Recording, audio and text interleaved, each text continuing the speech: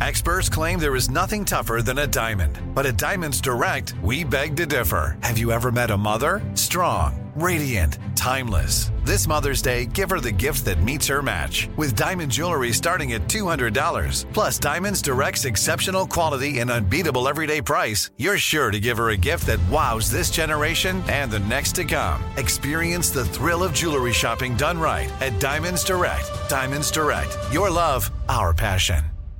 Enjoy all your favorite sports like never before at BetMGM. Signing up and playing is so easy. Simply sign up using code Buckeye and receive up to $1,500 back in bonus bets if you don't win your first bet. When you register with BetMGM, you can get instant access to a variety of parlay selection features, live betting options, and the best daily promotions in the business. And with BetMGM at your fingertips, every play and every game matter more than ever. Place your moneyline, prop, and parlay bets with the king of sportsbooks today. Sign up using code Buckeye and receive up to $1,500 back in bonus bets if you don't win your first bet. That's right, up to $1,500. Again, sign up using code Buckeye and receive up to $1,500 back in bonus bets if you don't win your first bet. BetMGM and GameSense remind you to play responsibly. 21 plus and present in Ohio. Subject to eligibility requirements. Rewards are non-withdrawable bonus bets that expire in 7 days. Gambling problem? Call 1-800-GAMBLER in partnership with MGM Northfield Park. That's 1-800-GAMBLER.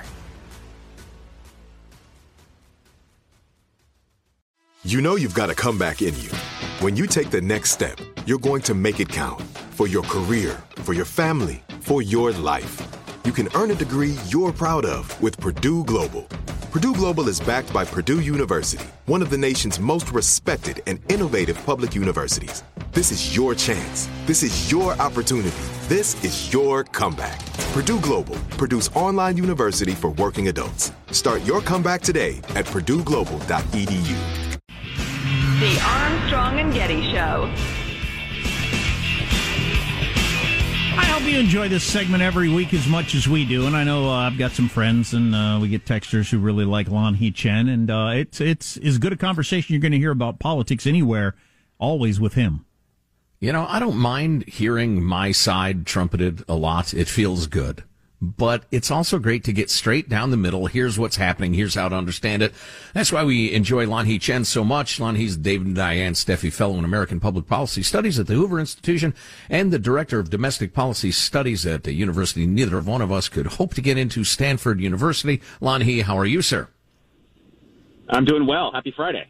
Maybe some sort of sympathy admission. You know, listen. He's not very bright, but he tries hard. Something like that. So at the end of this conversation, Joe said over his dead body, but at the end of this conversation, I'm just going to ask for your quick take since Caitlyn Jenner's announced she's running for governor of California. But at the end of the conversation, we'll get to that. Hey, Lonnie, did you happen to see the opinion piece in the Wall Street Journal today by Kimberly Strassel about voter turnout and all that? I haven't seen it yet, no. I barely got through my coffee, you guys. No, I haven't seen it yet. So the Secretary of State in New Hampshire, Gardner, who maybe you know or you don't if you're super into politics, he's a highly respected Democrat. He's the longest-serving Secretary of State in the entire country. And he testified in front of Congress yesterday as they were having a big talk about voting regulations. You know, we all know, right? The whole Georgia thing, and Georgia changed some of those, and people went crazy and boycott and moving Major League Baseball. And then, voter suppression and whatnot. And this highly respected longtime Democrat was there testifying on the Republicans invited him to say these everything's backwards from what you're saying. There's very little voter suppression going on. What the hell are you talking about?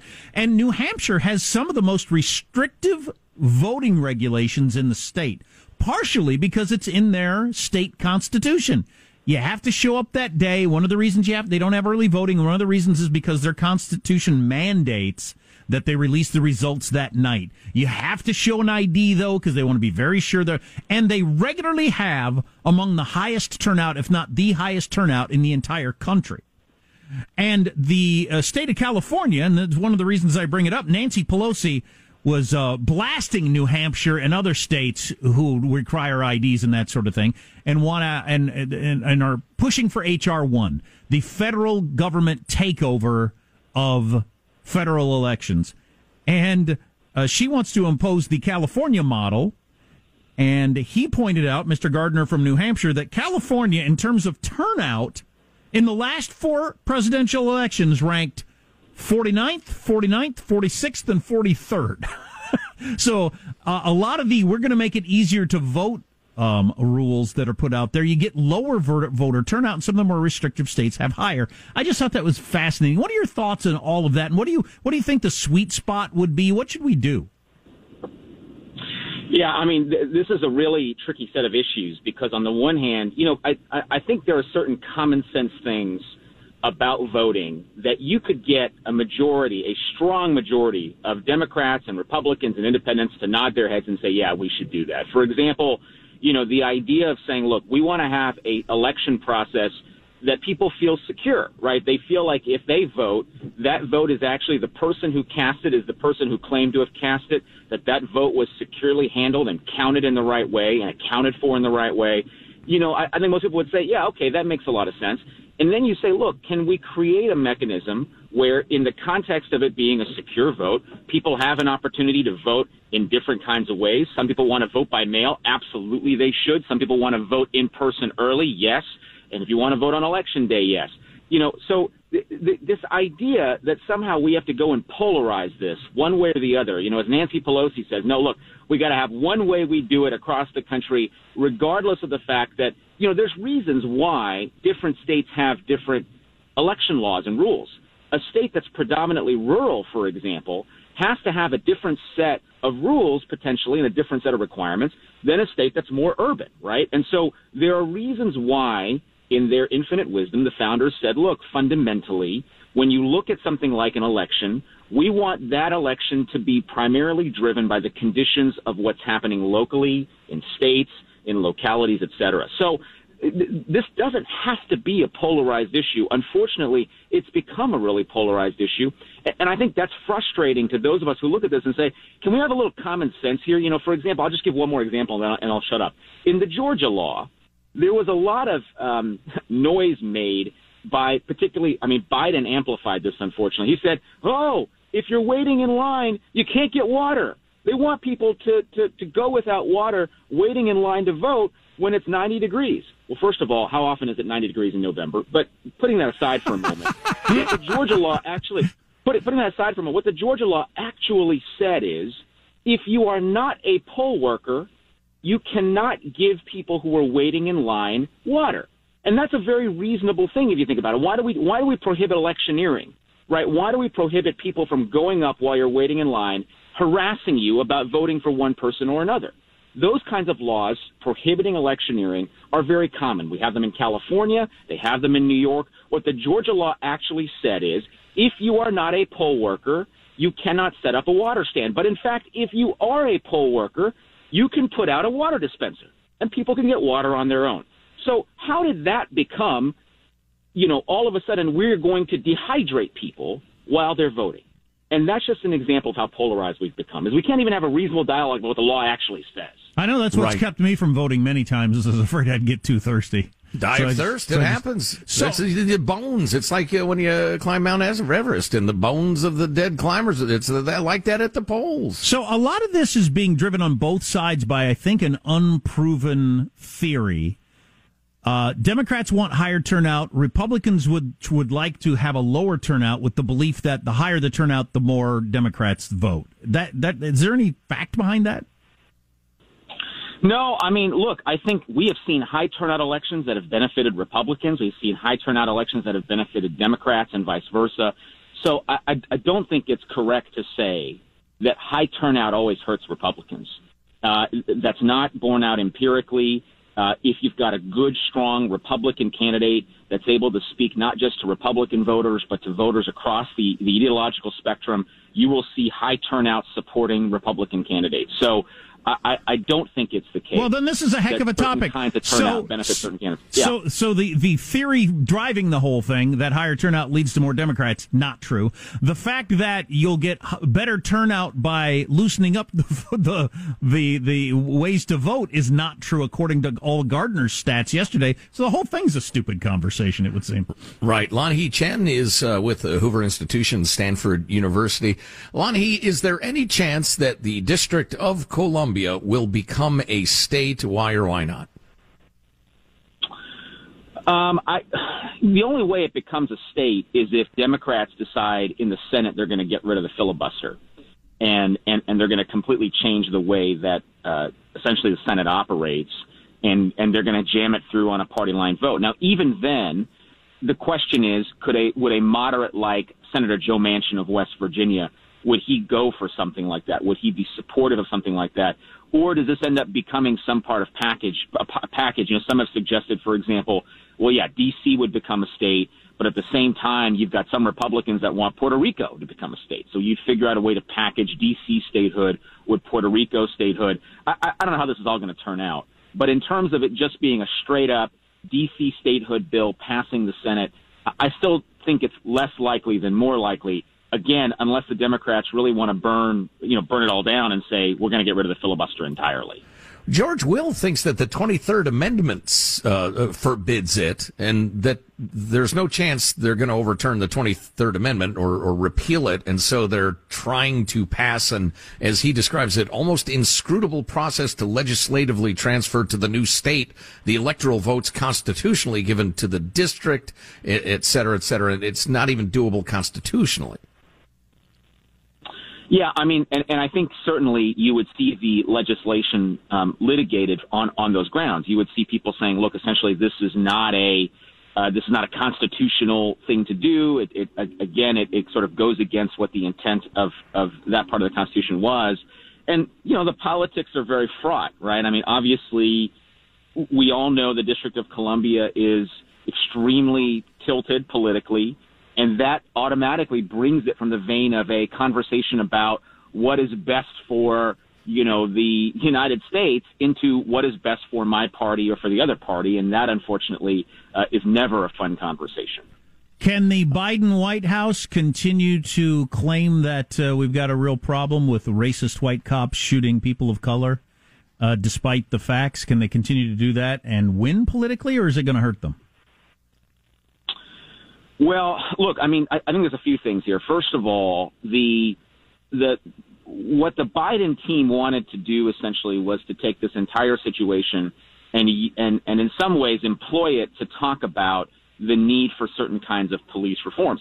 By the way, there's actually a bipartisan consensus. If you look last summer, Senator Tim Scott of South Carolina actually put forward legislation that would have helped to reform some of these police practices, would have studied and tried to figure out what are best practices, what are things that we can distribute as information, not as requirements, but as guidance so that police departments around the country could do a better job, essentially, of enforcing the laws and making sure that they were doing it in a way that was fair to everybody. So there's actually a bipartisan consensus around the need to do some of these reforms. The problem, again, guys, just like we talked about with the previous subjects, is when you try to employ it for political gain, that's when it runs into problems. That's when the two sides can't get together. If we would only get together and say, okay, what does the Tim Scott bill say as a starting point? What do the Democrats want? Can we get together and find common ground and agree that there are certain things that, certain practices, certain things that are happening we don't want to be happening. But there are other things that are strictly for political show. Can we separate the political show from the actual substance? If we could manage to do that, we could actually come up with legislation in some of these areas. So that's the frustrating part about this, is that it's not like Republicans are saying, no reform at all in this space. And Democrats are arguing, no, we're the only ones that got the answer to this. In fact, if you look at it, there are actually some ways we can get together. There can be some common ground. And that's where I wish we would start, instead of trying to use this to one's own political advantage. Boring. Who's the good guy? Who's the bad guy? Well, that's the way I see the world. If Tim Scott runs for president, and maybe against Kamala Harris, who's the one who stopped him from being able to get this going, that topic could be huge. Yeah, she wouldn't even meet with him. Speaking of people running for office, and if this is a non-starter, I mean, if there's no chance, then we don't need to discuss it for more than 5 seconds. Here we go. All right. Caitlyn Jenner officially announcing today she's running for governor of California. If you think she's got no shot and is not a player, then we won't discuss it. What are your thoughts? I don't think that it's a non-starter completely, and here's why. We all know how difficult it is to break through in California. It is a big state. It has a lot of, massively expensive media markets. People are, either attention is divided. And if we think back to the last recall, the only person who could have broken through was the one who ended up running and winning, and that was Arnold Schwarzenegger. And not to put Caitlyn Jenner and Arnold Schwarzenegger in the same category. I mean, obviously there are differences in their candidacy. But the only there are a number of differences between Arnold Schwarzenegger and Caitlyn Jenner. True. It is very hard to break through. And if your theory of the case is you need something completely, different and some would argue outrageous, then that's what Caitlyn Jenner represents. So I know enough to know that you never say never in politics. And so, look, I think this will make the recall much more interesting even than it would have been before. Let's put it that way. We're not friends anymore because you've had Jack on now. Lan Hee Chen, David and Diane Steffi, Fellow in American Public Policy Studies at the Hoover Institution, Director of Domestic Policy Studies at Stanford University. Lan Hee, thanks a million for lending us a bit of your time. Always appreciated. Have a great weekend. Thank you. I actually don't think, if I had to bet money, I don't think Gavin Newsom's going to get recalled, so it's not going to make any difference. No, there is no level of incompetence high enough to get a Democrat recalled in California anymore. The state is beyond saving. It is beyond hope. Abandon ship, abandon hope, all ye who enter here. Armstrong and Getty. Are you still searching for your perfect place to call home? Well, now is the time to buy at Fisher Homes. If you're looking to move in before the end of 2024, May could be your last opportunity to start building your dream home and close before the year's end. If you're hoping to move in even sooner, Fisher Homes also has homes that are move-in ready and waiting for you, where you can start enjoying the benefits of homeownership even faster. Schedule your personal tour with a new home advisor today at FisherHomes.com and make this spring the season you find your perfect home sweet home. If a new house is on your wish list in the next 5 years, grow your savings faster and experience your dreams with an Ohio Homebuyer Plus account from Kemba Financial Credit Union. A savings account specifically designed to save for a new home where you can earn 7% APY, a $500 matching bonus, and a $1,500 mortgage closing cost credit. Learn more at Kemba.org. Offer expires March 31st, 2025. APY equals annual percentage yield. Restrictions apply. NMLS 292230. Equal housing lender. Federally insured by NCUA. I'm Hannah Storm, and my new podcast, NBA DNA with Hannah Storm, chronicles my 6 decades in professional basketball. From growing up in the sport to becoming one of sports TV's first female broadcasters. Join me as I dig deep into the game's history, unearth some wild stories, and talk to my friends from the world of basketball, from Dr. J to Charles Barkley. It's been a wild ride, and now I get to take you with me. Listen to NBA DNA with Hannah Storm on the iHeartRadio app, Apple Podcasts, or wherever you get your podcasts.